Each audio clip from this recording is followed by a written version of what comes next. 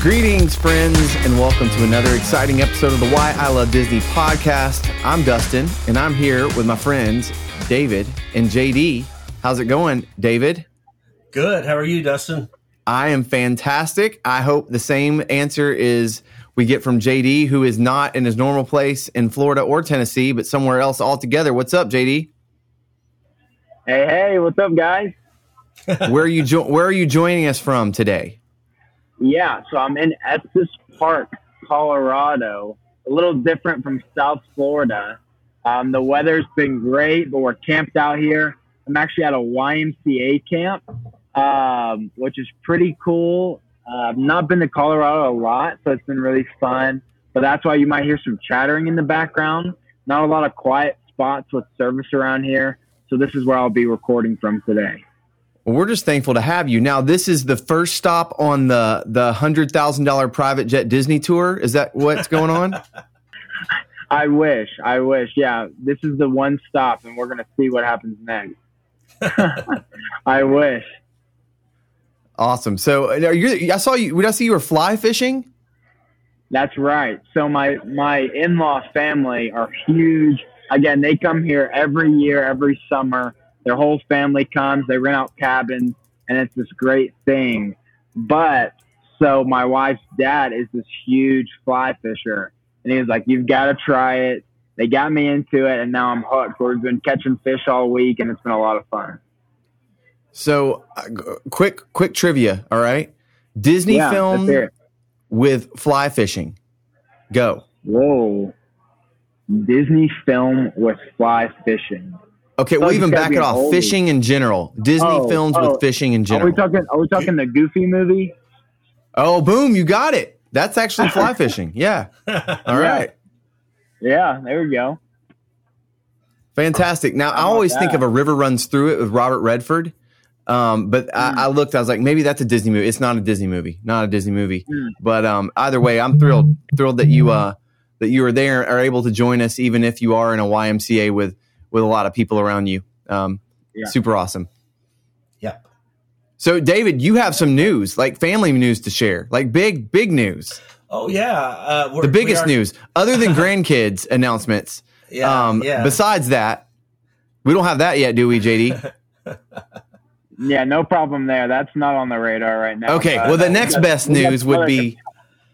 All right. Well, the next best news is that we are going back to Disney as a family, not just me and JD, but the whole family is going in about a month. And we really couldn't talk about it sooner because everybody in the family didn't know. So now everybody's aware, and we're looking forward to that. We'll be there mid-August. It's been a long time since I've been in the summer. I usually try to go fall, winter, early spring. So this is the first summer trip in a good while. And so where was it for more than like a day or two? So we're going to be there for the whole week. And we're looking forward to it. We're staying at Wilderness Lodge. This is the first time we're staying there. And we've tried to stay before, but it didn't work out. Different things have changed. So we're looking forward to it. That's going to be a lot of fun. I know, JD, you are probably pumped again as well. And I am. In Wilderness Lodge, there at Fort Wilderness, I actually have a family member who has a camper, and we were talking this weekend about, we could go do that with tents. In August and September, interesting thing, I haven't researched this in depth, but we were looking like for November spots, and it's completely full. But I think in November, which is weird, right? Mm-hmm. I think it might be refurbishments going on. It is maybe limiting spots for campsites. Have you heard anything about that, David? I don't know, but I know that there are a lot of people who go for a whole season, like November, Christmas season. They stay down there because people decorate for Christmas. They decorate their campsites. And so from Halloween is also a big time. They decorate those campsites and they have competitions. So I know around Halloween and the month of December, it's very crowded. I believe there are people that actually stay for a couple of months, which it sounds amazing. I don't know how people do it, but I do think that staying at the campgrounds is one of the best options for your family, even if you rent a cabin. It's a great it's a great way to do it with a family. Those cabins are also amazing. Not as luxurious as some of the resorts, but not as expensive as some of the resorts. Sure. And I think all the Hoop-de-Doo review, all the stuff's coming back, and all the magic and kind of stuff of Fort Wilderness of old that I kind of grew up with and we've all experienced is kind of all back too. So I think it's a unique Disney experience. And what I also hear that it's very highly rated. Most people who go love it. Right. Well, I was just watching this week we're recording this on Tuesday, the 5th. And I was watching a lot of the July 4th stuff that people were posting, and like they have a parade. They have a parade in the campground where everybody decorates their golf carts, and they just have a huge parade. And it was actually quite long. I started watching it, and about halfway through, I thought this is going to end, and it was only halfway there. So it must have been completely packed because everybody was there with their golf carts decked out. I know they do that at Christmas too, Halloween. I think they have those parades, but yeah, it looked very crowded. And I was thinking as I watched that here's all these people. They're taking a whole day of their trip hanging out in the campground. They're not trying to get over to the park. They're making their own parade up. Isn't there some really sneaky good restaurants there too? Well, we love, there's a restaurant in the campground called Trails Inn that we really like. Historically, it's been a buffet, but now it's got some, it has for a while, but they brought it to your table. It kind of switched to that. All you care to eat, but they bring it. But I think now it's gone back. It's very famous for its fried chicken, which kind of disappeared for a while. Hoop-de-Doo Reviews right there, which is a dinner show restaurant. It's also famous for fried chicken. There's, of course, the Wilderness Lodge has several good restaurants. There's one called Whispering Canyon, which is a lot of chicken, ribs, those kind of dishes. But it's kind of known for it's not characters, but it's kind of the waiters do a lot of acting, and it's a lot of shouting, and it's kind of a robust environment. And then there's some great, smaller lounge type restaurants in there as well, where you can get really good food. So yeah, I love the food in that area. And the greatest thing about that area, especially with kids, is it's a boat ride to Magic Kingdom. So in a 15-minute boat ride, you're at the gate. That's one of my favorite things. That's super cool. Maybe you mentioned waders. Maybe JD can bring his new waders and go fly fishing in the Seven Seas Lagoon. Will they let you do that? I meant WAITOR. I got you. I'm not much of an outdoors guy, so I get those things confused. That was a dad pun there. Yeah, see, Florida water freaks me out, though. I don't know if I'd be hopping in any Florida water, especially at Central Florida. But hey, maybe we'll pack them. Less fishing, more gator hunting, right? You don't wade in the Florida lakes. You get in a boat or stay on the surface for sure. Yeah, for sure. Oof. I love it. Well, there's a lot of Disney news to get to. I know there's been a lot of movies and stuff that we're kind of catching up on. Let's start with that. Have y'all seen? We don't have to review anything, but have you seen anything or caught up on any of the new stuff, either on Disney Plus or on at the theater? Well, one thing I watched. Finally got to watch Harmonious. I watched the Harmonious Live that they presented on Disney Plus. You can watch it streaming. It was a live event where they streamed it live. And I actually knew some people that worked on that. Our good friend Easton got to sit on some of those recording sessions. So shout out. Yep, shout out.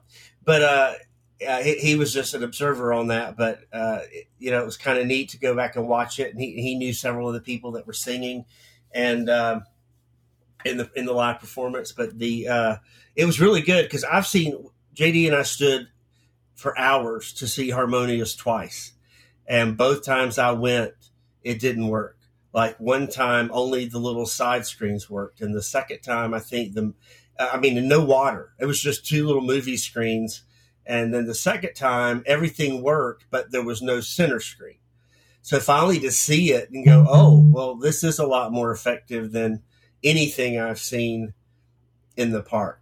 So now I think when I go back, I'll have a better understanding of what the show is about. I mean, I could tell it's all in foreign languages, but they finally show you who's singing, and you go, "Oh, I thought that was, you know, this language." And they have different. It's not just Chinese singing Reflection. It was several different languages singing those songs, and it was like, Interesting. It makes a lot more sense now that I've seen it. I would definitely recommend. You don't really see the screens as much because they're showing you the live performers and the orchestra a lot, but it was still a much better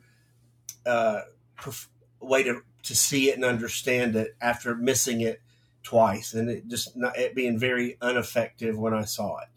I mean, I could tell it was good, but live, it was live on screen where I could see close up, and the songs were better. I mean, just everything was so much better. I really liked it way more on TV than I could have ever liked it in the park. One is that you can just hear. Like, it's one of my other biggest complaints is both times we saw it, the sound was low and it wasn't stereo. It was like I was hearing everything from one speaker to one side of me, and it just didn't have an immersive feeling.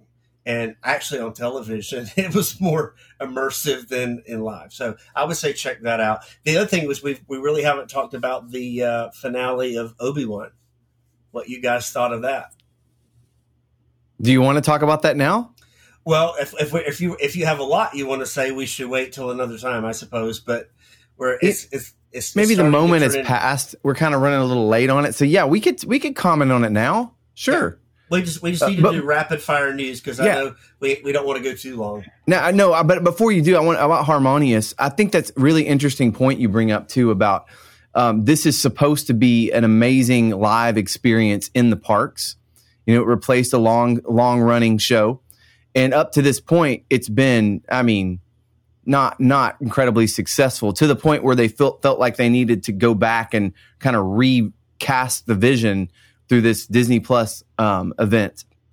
And I'm glad to hear that it landed well with you. But the challenge of what they're trying to do, and especially with expectations, you go, in my mind, I think Bellagio fountains with a video element and amazing Disney music, right? And you're telling me like it doesn't work half the time. And I would also imagine there's an element of where are you watching it from? Like, where are you standing? You know, and how important it would be to be in the right place at the right time. Would that be accurate? Yes. If American Adventure is 12 o'clock and the entrance to the countries is 6 o'clock, you've got to be at 12 or 6 to see that center screen. Now, what would be nice is that, you know, if you've seen the show, you should move over and let the people who haven't seen it, you know, get close, because everybody needs their chance. Otherwise, it's not as good to me if you can't see the screens. Hopefully.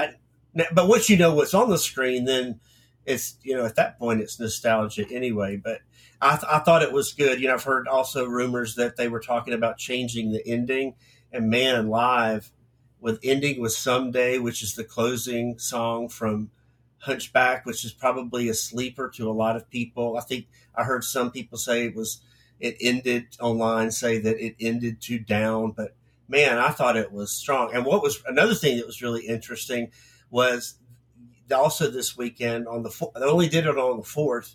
They added patriotic fireworks show to the end of it.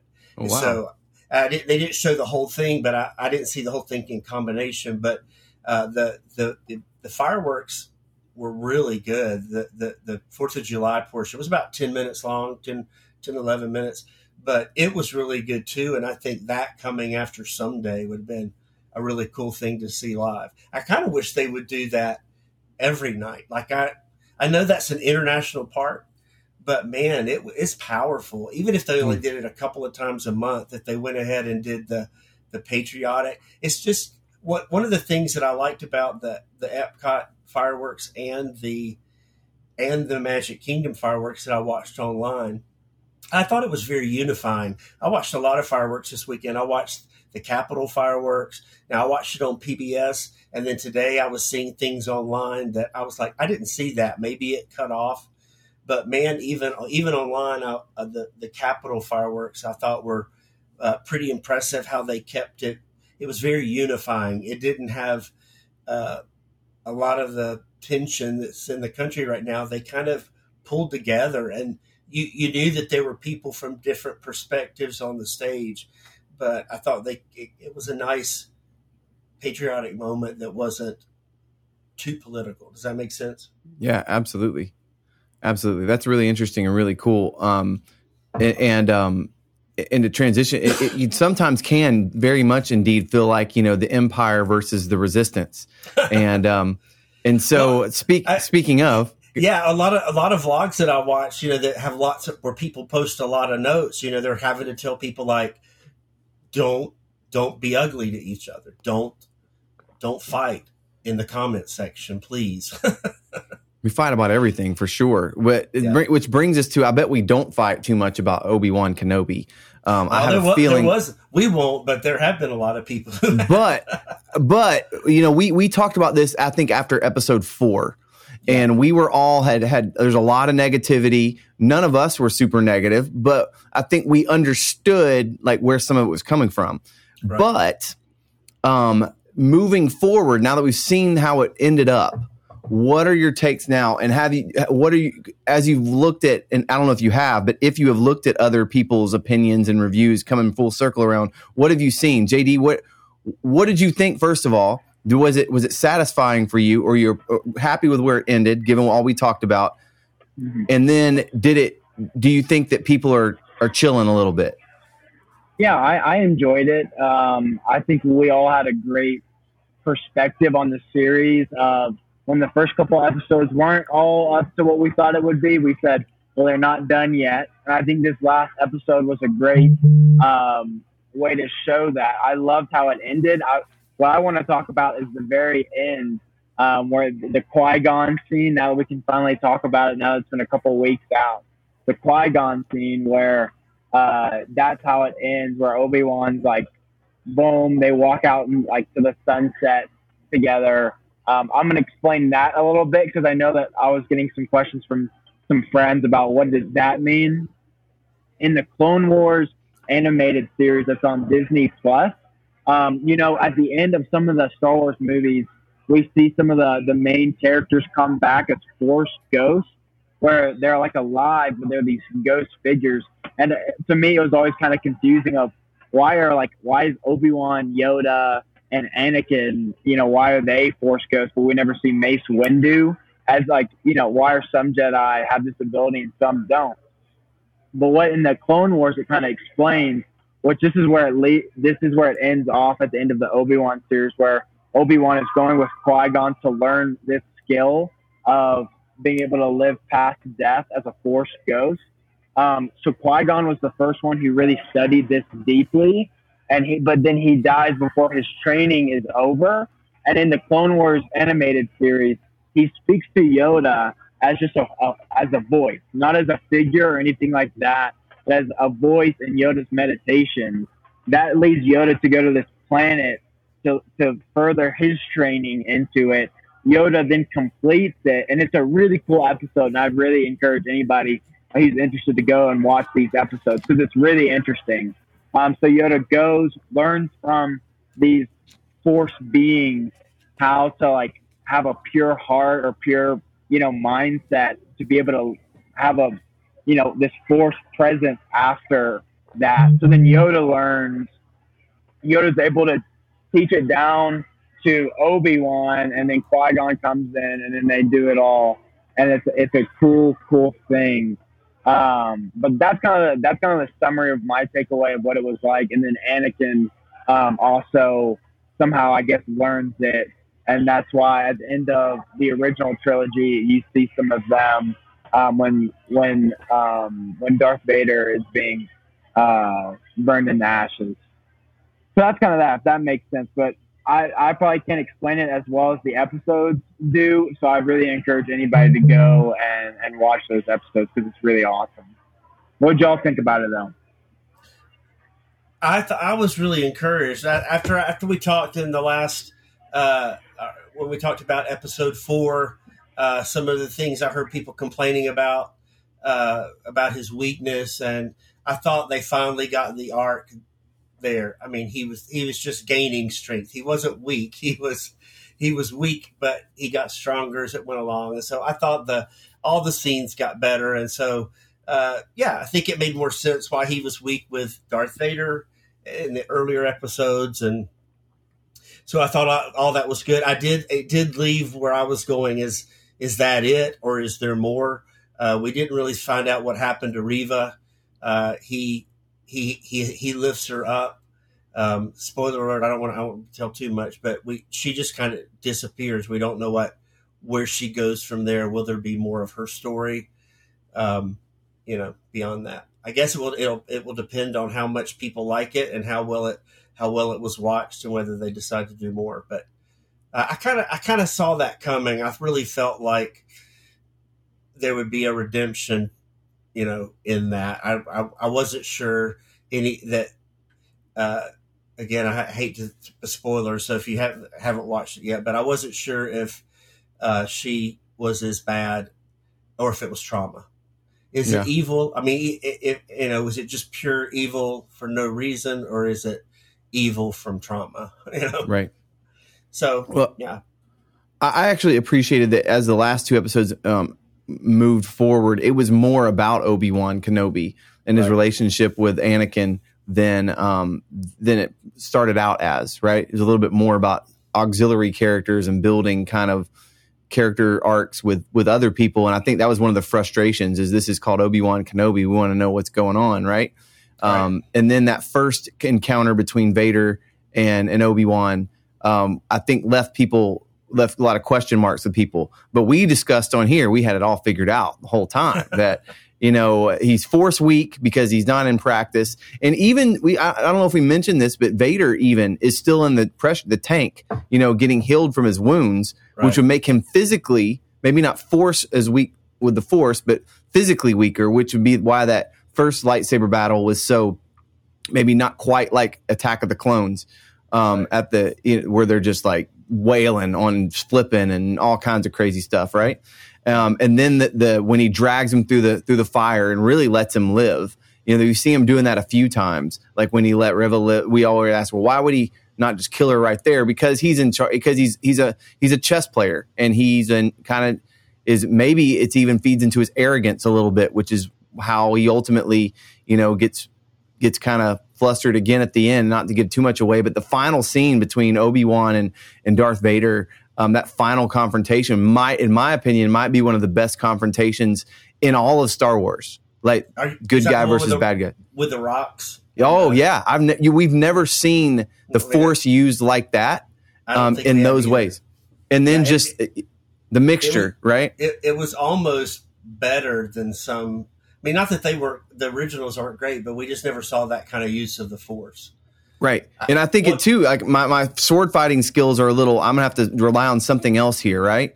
And I agree. I think it's the best one-on-one fight confrontation scene in all of Star Wars, maybe save for Darth Maul versus Qui-Gon, Obi-Wan in The Phantom Menace. Right. That was a great one too. Well, one question I have is, how come some people can be run through with a lightsaber and they survive, and some people don't? Like, what is going on there? I have a theory about that.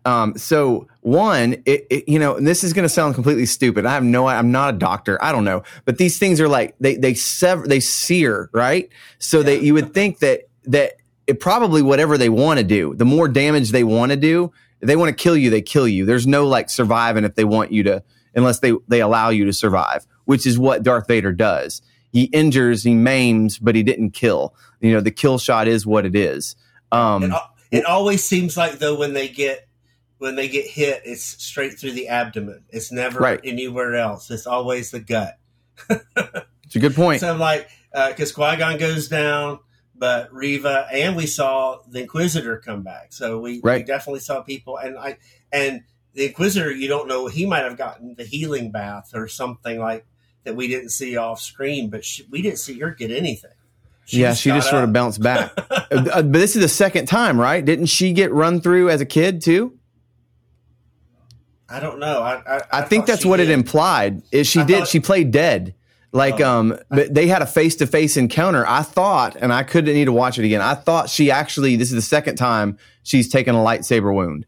But I could be wrong about that. Maybe there's something in the Force about that I don't know about. But yeah, I was pleased. I thought overall it was good. And I think, again, anytime they try to do something new, it's so hard to please everybody. I think that I guarantee you they thought, man, people are going to love seeing a young Princess Leia and what it's like for her Leia growing up. And you just never know. Then the argument could be, I want it to be about Obi-Wan, not Leia. But, you would think that everybody would be grateful for that, just to see those kind of things. Sure. So it's hard to figure how to make something everybody loves equally. Well, I even thought, and I think too, like it's come around, those last 2 episodes balanced out the characters we wanted to see on screen the best, right? Mm-hmm. In the first few episodes, it was like, remember how, I always say this, but like the Avengers movie, the first one, was remarkable to me because of the character balance. It honored all the characters. They all got sufficient screen time. It never felt, and it felt, to me, Obi-Wan felt out of balance up until the last 2 episodes, right? There too many new characters we didn't know but in its context, in the broad scheme of 6 episodes, I thought it was fantastic. And I know not everybody thinks that. Some people are more lukewarm on it, but I really think it's a great addition, and I hope they make another. I kind of hope they do too, because I want to know what happens next. Even if it's part of Clone Wars, maybe we can see the live actors play some of those overlapping times. Like, I don't know how they'll do it, but I was pleased, and I'd like to have some more. What other thing we talked about, but JD wasn't with us when we talked about Lightyear. We talked about it briefly, just Dustin and I, but JD, what did you think of Lightyear? Gosh, this is something I really was rolling over talking about, because I really wanted to love it, and I didn't even hear y'all's take on it, so y'all could have loved it, and this could really be a hot take. And I really did want to love it. It didn't really do it for me. I would definitely leave it at that, middle of didn't love it, didn't hate it, was just kind of, whatever. We talk a lot about expectations, and I think if my expectations weren't so high, I would think differently about it. I liked how the beginning had a lot of little ties to the Toy Story movies, where some of his phrases were the buttons that you hit on his chest with like the actual toy. And I thought that was really a cool hint at nostalgia for the people who knew it. And it wasn't like an obvious throw in your face thing, but just a nice little hint. But after that little bit, that first 30 minutes, I found myself getting really bored after I kind of like had that understanding in my mind of, okay, this is Buzz Lightyear. I kind of got bored. And the climax to me was a little like, that was the best you could come up with. Again, not bad, not to a point that I'd say that was like, oh, that was terrible, but to a point of just kind of, okay, 5 out of 10, I'll probably won't watch this again for a little bit, but I might watch it again, Yeah. But what was y'all's take? Real quick, remind me. Go ahead. Did y'all like it? I'll go. Yeah, I liked it. I actually went twice because our friend Easton was in town staying. We actually went and saw it twice because I sometimes don't like things the first time as good as the second. And when I go back, I'll appreciate it. I think, again, there were so many things, the animation, the sets. I mean, it's stunning. Like, in my lifetime, we've gone from 2D hand-drawn to Toy Story to now this just elaborate, almost realistic, where you forget you're watching animation sometimes, especially the sets. It's like it's hard to believe they can do all that. So, I mean, there's so many things I love. But as a story, I think my favorite part of the movie was probably socks. And so when that's the one thing you laugh at consistently, it's kind of like, I don't know. And so, but one thing I've thought about a lot is just that this doesn't seem like a movie Andy would have seen in 1995 that would have prompted this toy. And I was also confused because I thought they kept saying the real Buzz Lightyear, the real Buzz Lightyear. And so I thought we were going to get this sense that Buzz was a real astronaut, that this is a real character, that something happened to him and he did something super extraordinary to make every little boy in America want the toy and want to be him. And, like that he probably was like a 60s astronaut in the heyday of space, and now they finally made the toy. Because it's always got the impression that Woody was a 50s toy and that Buzz was the new 1960s, 70s toys that kind of pushed cowboy fandom to the back burner compared to space, all the way up until Star Wars. And so I'm expecting a Luke Skywalker kind of story where he's, it's the reverse of it's kind of the princess story that we get in the princess movies. Here's this girl who's done nothing. She's done nothing wrong, but everything's against her and she's got to overcome it.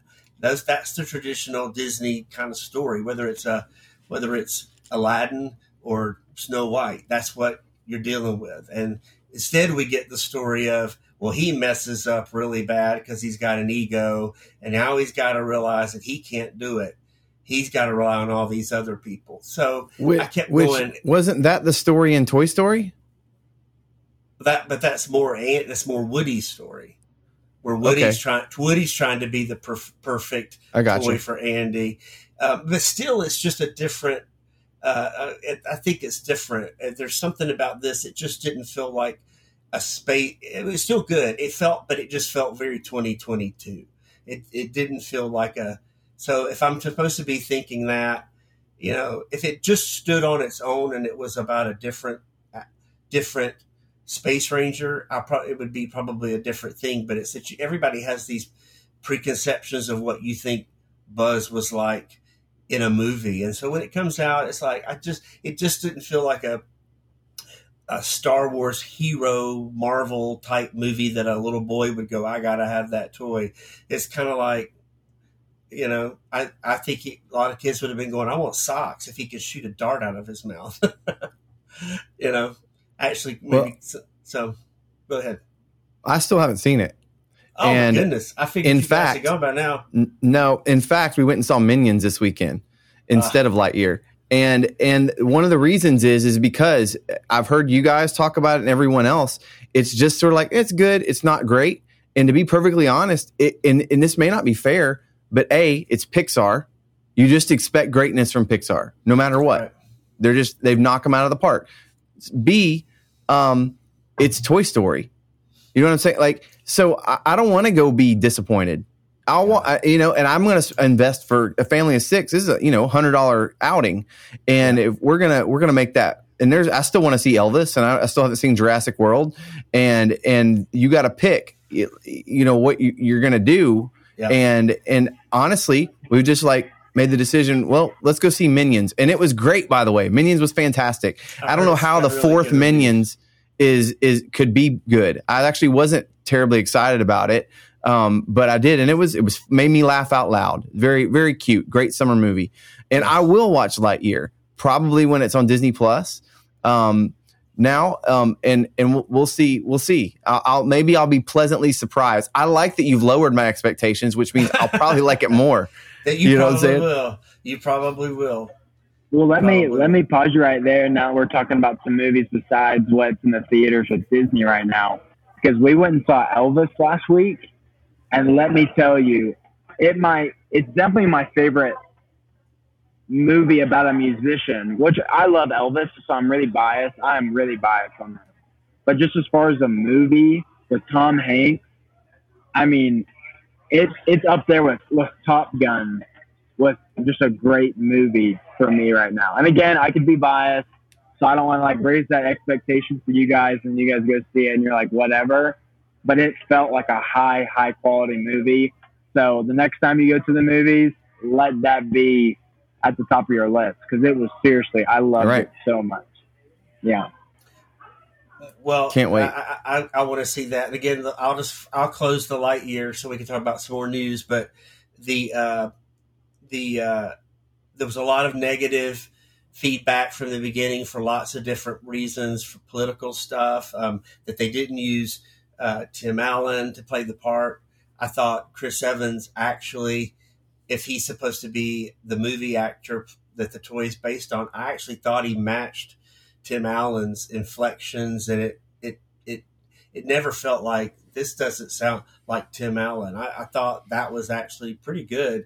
I just thought across the board, it wasn't any of those controversial things. It wasn't as great a story as so many other movies are. So when, it still has pretty good reviews. I think it was in the 80s on Rotten Tomatoes, but it was down there in the lower Pixar movies like Brave, Good Dinosaur. It's down in that kind of zone instead of up here with Up and Ratatouille and Toy Story 3 and several other great ones that are, in the high 90s. So that's a hard thing when you're competing against yourself to make a product every time that's going to be a 97. But we definitely have Thor: Love and Thunder coming this weekend, though, to redeem it all, right? Yeah. Coming soon. I did go back and watch Ragnarok. I watched that again, too, to be ready for... I didn't remember it as well, so just before we go see it, I thought I'd check Ragnarok back out again. Nice. Lots of cool stuff to see. But there's more Disney news, David. I know you had a whole long list of stuff that was really interesting, and I've been reading up a little bit on it, too. Lots of interesting stuff happened in the world of Disney, not related to movies and television. What have you been seeing? Seeing some of the same things I've got. Well, one of the top stories I think in the past couple of weeks has been that Bob Chapek. Did you guys see this? Bob Chapek, the CEO, his contract got renewed for 3 more years by the board of directors, and it said one of the quotes I heard, it said this was from Susan Arnold, who's the chair of the Walt Disney Board of Directors. She said, Disney was dealt a tough hand by the pandemic, yet has weathered the storm and emerged in a position of strength. And she goes on to say that with Bob at the helm, our business of our parks and streaming has done even better. So she also said, like Bob, quote, Bob is the right leader at the right time, and the board has full confidence in him and the leadership team. So there were, again, when we first started this podcast, Bob Chapek was just starting his tenure. And so, again, I've known nothing about this man, his capabilities, and I still don't know him personally, but, a lot of fans were really, online, things I've seen, people were really wanting him to move on. So he's there for 3 years. I guess we'll have to see how the stock does and how all these things, the news that he's been involved with, the governor of Florida and actors in Hollywood and just different political stances with the staff. There was another thing that happened recently where they were going to move all of Imagineering and consumer products and all those divisions were going to move from California to Lake Nona, Florida, and that was supposed to happen next year. And they've decided to push it back to 2026. And so a lot of people sold their homes and now aren't moving, and a lot of people quit their jobs that could have stayed. So there have been a lot of things that have people have not been very favorable with their opinions of him. So that was kind of big news, because if you were hoping that he was moving on, he's supposedly here for 3 more years at least.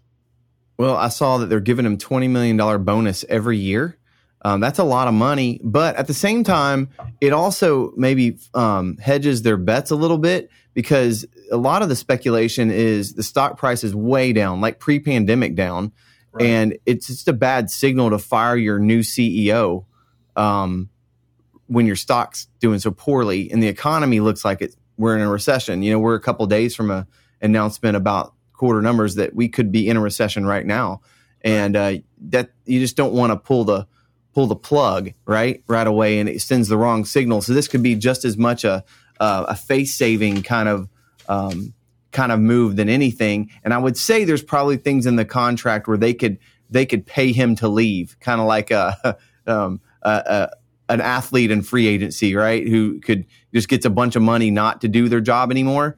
It seems like this $20 million bonus every year could be one of those, pat you on the back. And, if we get the opportunity to shift and we'll do it maybe. But I'm like you, most of the Disney people, and I'm not in like Disney blogosphere very much or on YouTube or anything like that.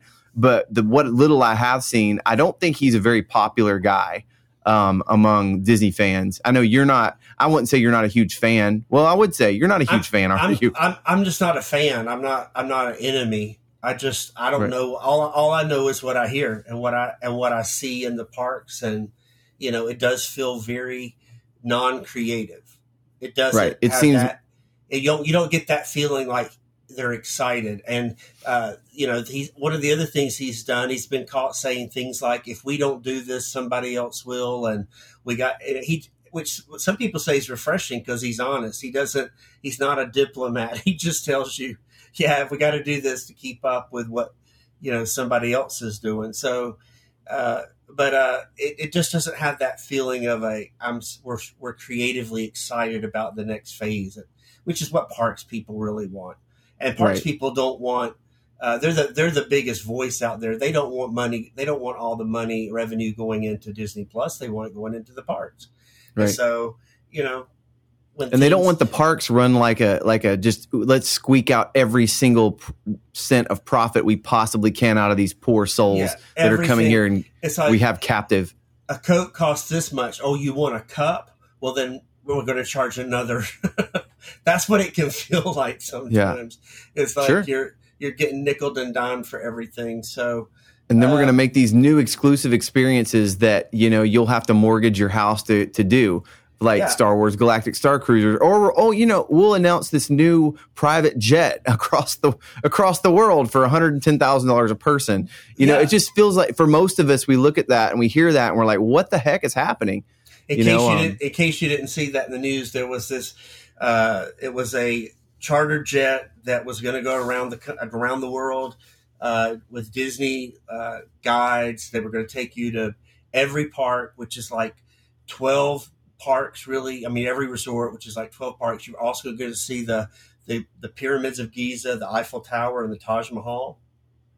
I mean, it's a fast airplane so that your trip's expedited. It's like 24 days that you're traveling. So first I was like, that's insane. But then when you start figuring out what it is an expensive trip. But there were only 35 slots and they were gone within a week. It never got to the general public. First, it was offered to people who've done Adventures by Disney cruises before. The first couple of days you had to have gone on like 2 or 3 of those. Then they offered it to people who'd gone on at least one. Then they offered it to like people who had who were Golden Ranch members, Golden Oak members, and then they were going to open it to the public, but it never even got. And I was just amazed because I would think if you had $110,000, you could go to the parks on your own. Like, you probably have your own private jet. That's like if you have a family of 5, that's $500,000. Yeah, I mean it's just a huge, insane amount of money. But what was interesting was it like the Chapek stories. This thing I saw it first in regular news media. It wasn't Disney news media. I saw it. A lot of these things we're going to talk about today. These were things I saw in regular news media first. It was like. Mm-hmm. They couldn't believe that, like the audacity that you're going to put an attraction like this out there, and then it's sold out in a matter of days. So it's like whatever they do, there is an audience that loves it so much. It's amazing. Well. Yeah, it is quite amazing. And we've got a lot more stuff. It seems like it's not stopping either. There's going to be more of these things to talk about, new guest experiences for the high end to just milk that profit as much as they possibly can, which is good for, I guess, business. On the Disney Wish, they just announced that there is a $5,000 cocktail that's going to be available. $5,000 for a drink. And they haven't announced what's in it yet. Maybe it's very rare, expensive things in the drink. But what would it take for you to spend $5,000 on a cocktail?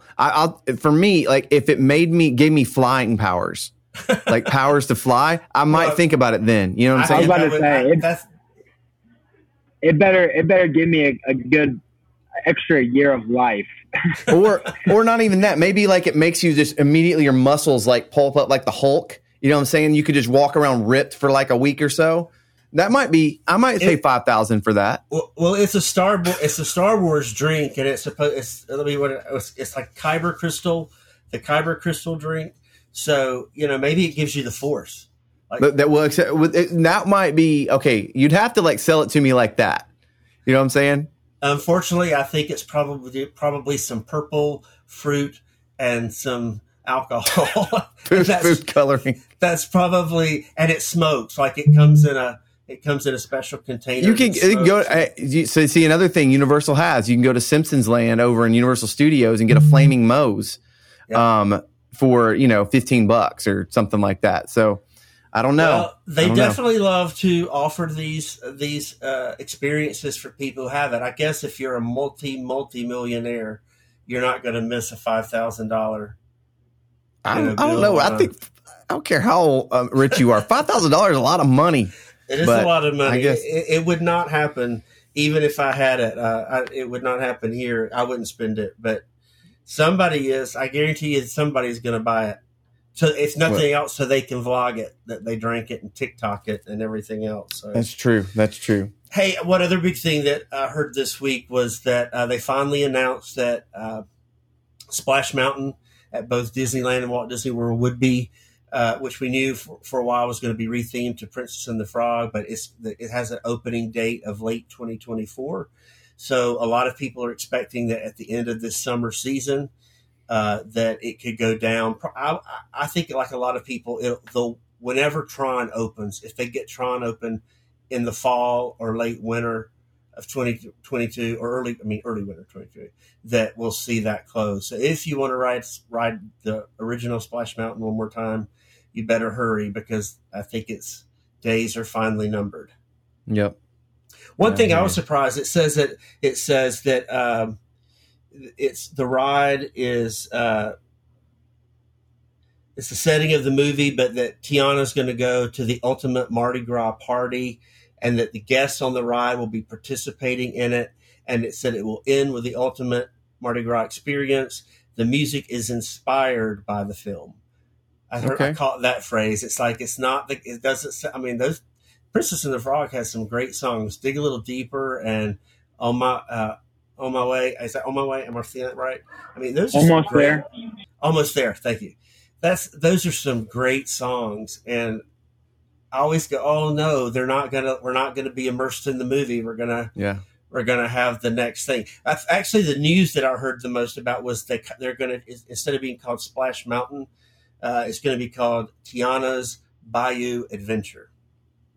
And so I kind of thought that was kind of generic. That was my only thing. As I wish it had.